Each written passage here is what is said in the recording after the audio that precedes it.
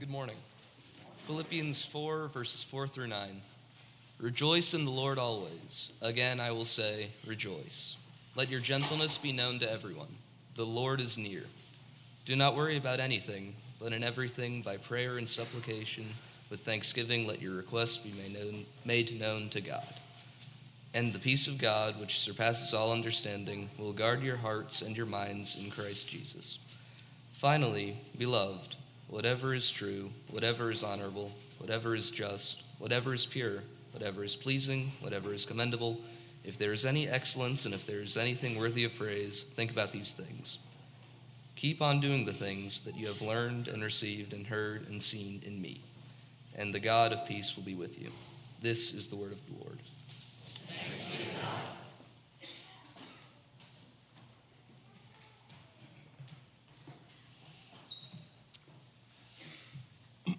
Our Old Testament lesson this morning comes from the Psalms, the 37th Psalm, verses 1 through 11 and verses 39 through 40. Listen now for the word of God to the church. Do not fret because of the wicked. Do not be envious of wrongdoers, for they will soon fade like the grass and wither like the green herb. Trust in the Lord and do good. So you will live in the land and enjoy security. Take delight in the Lord, and he will give you the desires of your heart. Commit your way to the Lord. Trust in him, and he will act. He will make your vindication shine like the light, and the justice of your cause like the noonday. Be still before the Lord and wait patiently for him. Do not fret over those who prosper in their way, over those who carry out evil devices. Refrain from anger and forsake wrath. Do not fret, it leads only to evil. For the wicked shall be cut off, but those who wait for the Lord shall inherit the land. Yet a little while, and the wicked will be no more. Though you look diligently for their place, they will not be there. But the meek shall inherit the land and delight themselves in abundant prosperity. The salvation of the righteous is from the Lord. He is their refuge in the time of trouble. The Lord helps them and rescues them. He rescues them from the wicked and saves them because they take refuge in him. This is the word of the Lord. Thanks be to God. Rashness belongs to youth, it is said. Prudence to old age. These are the words of the Roman orator Cicero, and they can be hard to deny. The young, in our experience and in our observation, tend to be moved by emotion and passion. They are likely to leap first and ask questions later, and it's not always a bad thing. In fact, it can help us to explore the world and learn about the fullness of life. But sometimes impulsiveness can lead us to make some pretty questionable decisions. So for good reasons, those who are older in years tend to look before they leap. They've seen more and experienced more and learned some things the hard way, and it tends to make them a bit more deliberative and prudent in their actions. And the voice of this psalm clearly comes from a place of prudence. It is written by an older person, someone who has done some living, someone who has some scars, someone who has some wisdom to share. We didn't read all the way to verse 25 of this psalm, but it states clearly, I have been young, and now I am old. In other words, the psalmist is saying, I know what it's like to be young. I know what it's like to be driven by powerful emotions, but I also know that impulsiveness and anger has gotten me into trouble before. So this older, wiser psalmist sits down to write an acrostic poem. What that means is that each line of the Hebrew text begins with a Hebrew letter, and it goes down through that alphabet in methodological order. It's a classic example of this kind of wisdom literature. Scripture that is designed to teach younger generations about good living and faith and the things that an older generation would want to make sure that the younger ones knew. The target for this poem, the audience for this Hebrew acrostic poem, seems to be a passionate young person, perhaps even a rash or impulsive young person who is in a crisis of sorts. You might have heard the word fret appears several times in the beginning of this psalm. This young person was fretting about something. When I was in high school, my mom and I ran into my old kindergarten teacher, Mrs. Saslow. Mrs. Saslow, I don't even know what her first name was. I mean, she was an icon in the Holy Trinity preschool. She was a saintly woman. My mom's going to be really mad at me if she's watching online, probably. And the fact that I can't remember Mrs. Saslow's first name will not go unnoticed or untendered. But anyway, Mrs. Saslow, we were having a wonderful conversation, and she turned to me in this conversation and she said kind of thoughtfully, she said, "You know, it always used to bother you when someone didn't follow the rules." And it was one of those moments where you just kind of paused and someone else helped you to learn something about yourself. I'd never really thought about it that way, but she was absolutely right. Even as a 6-year-old, when someone didn't follow the rules, I would tend to fret about it. Turns out I'm not alone. I recently heard a woman talking about being in a cafe when a guy came in with a sandwich from another restaurant and sat down and started to eat it. It was all I could do, she said, not to rip the thing out of his hands and throw it into the garbage. And then she started in on people who try to order off the menu or who argue with waitstaff about substituting sides. This is a restaurant, she said. It is not the Make-A-Wish Foundation. I had to admit that her snarkiness made me feel a little bit better about my own fretting over the following of rules. But getting back to the psalm, this young person was fretting about these same kinds of things, but on a much bigger scale. People were not following the rules. And the rules were clear. The first 5 books of the Hebrew Bible, especially Deuteronomy, were full of rules, and they also said that if you were faithful and followed those rules, you would be rewarded. But if you didn't follow those rules, if you lied and cheated and swindled and stole, then you would be punished. But that is not what this young person was seeing and experiencing in the world. This young, fretting student saw people doing wicked things, but those people were not getting punished. Quite the opposite. Those people were thriving. They were getting fat and rich. And at the very same time, honest, hardworking people did not seem to be getting similar rewards. In fact, they were the ones who seemed to be getting punished. They were suffering in poverty that was unjust and undeserved. And all of this was throwing this young student into a tailspin. Now, when we think of fretting, we might imagine some gentle hand-wringing or some anxiety, kind of like a 6-year-old getting annoyed that a classmate jumped the line on the way to the playground. But the Hebrew word translated here as fret was actually much stronger. A better translation would probably be burned with anger. This young person was looking at the injustice of the world and getting pretty doggone ticked off about it. And that in itself would be bad enough. But what made it worse was that anger was starting to eat away at that young person's faith. It was causing that young student to question whether God was as good as everyone had said, whether God was really in control like everyone said.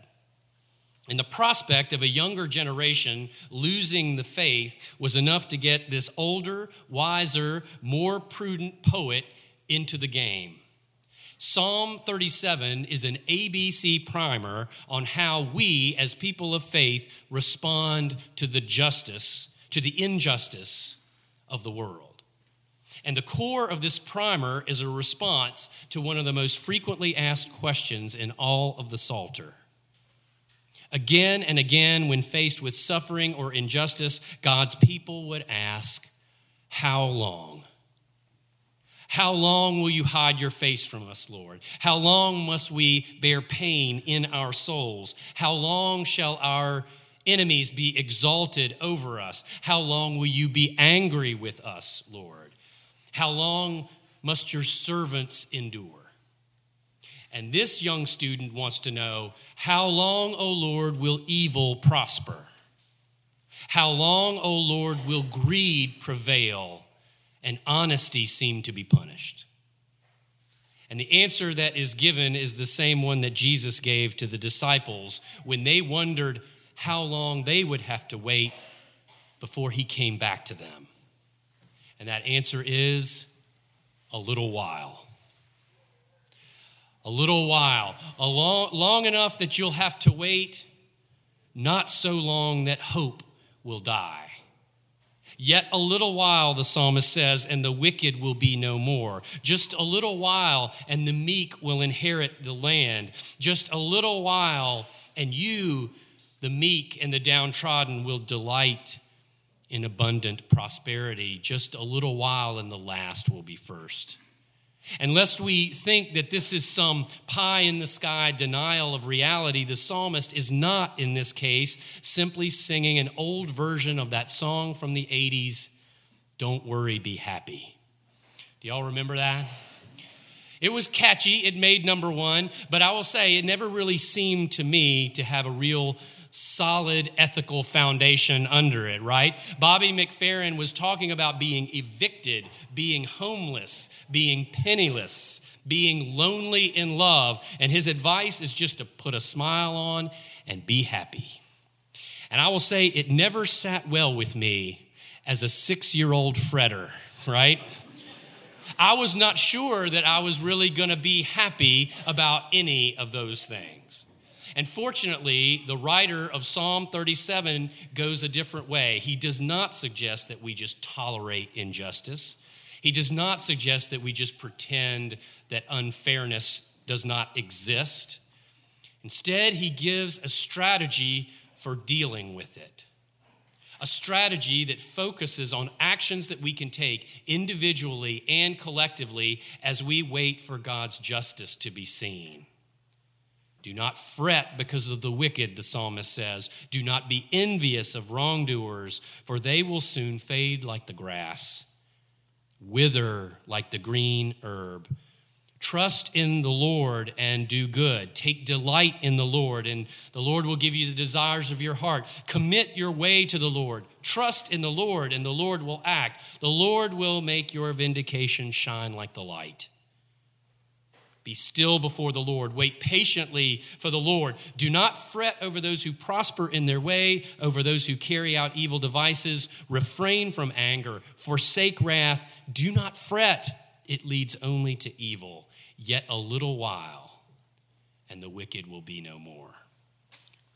So the strategy is not to ignore the injustices of the world, and certainly we're not called to bury our heads in the sand and just wait it out.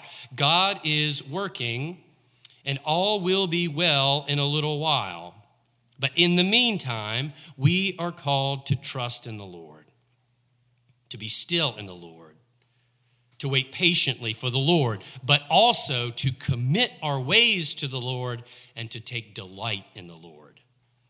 And in the Psalms, taking delight in the Lord is always associated with taking delight in God's story, in God's law, and in God's word. Yes, we wait patiently, but in the meantime, we immerse ourselves in the teachings of Scripture. We trust in God's teaching through those words, and we commit ourselves to being part of God's reconciling vision for the world. Back in the 1970s, in the North Philadelphia neighborhood of West Kensington, a group of Latina women were saddened and angered by what the drug culture was doing to their children and doing to their community. And with the help of local organizations, they decided that they would take possession of some of the many empty lots in their neighborhood that were being used as open-air drug markets. Through hard work and determination, they transformed those lots into urban gardens, green spaces, places where art, and including performance art, was created. And still today, more than 40 years later, the Norris Square Neighborhood Project continues to brighten that community with flowers and art and cooperative programs that bring adults and children together in positive ways and in common cause for their community. And those people who are still laboring and doing art in those open spaces, they cannot deny that difficulties and injustices still exist in the neighborhood around them. Drug deals are still happening, sometimes right across the street. Violence and crime is still a very real threat in those places on a daily basis. And amid the rows and vegetables and the flowers that are there, the gardeners and the people who are doing art can still hear the sirens, sometimes the cursing, sometimes the cries of the people who are in distress in that neighborhood, but they do not despair, nor do they fret. As their hands work the soil with each weed they pull, each seed they plant, each work of art that is created, each child that is affirmed, those people remain convinced that the brokenness around them will, as the psalmist says, soon fade like so much grass. In just a little while, all will be well, but in the meantime, they will continue to commit themselves to prudent and faithful service. They continue to trust in the Lord and do good. They continue to wait patiently for the Lord. They continue to delight in the things that they see in God's word and the calling that they receive to be better. And they remember that the salvation of the righteous is from the Lord, that he is their refuge in the time of trouble, that the Lord saves them and will save them simply because they take refuge in him. Thanks be to God.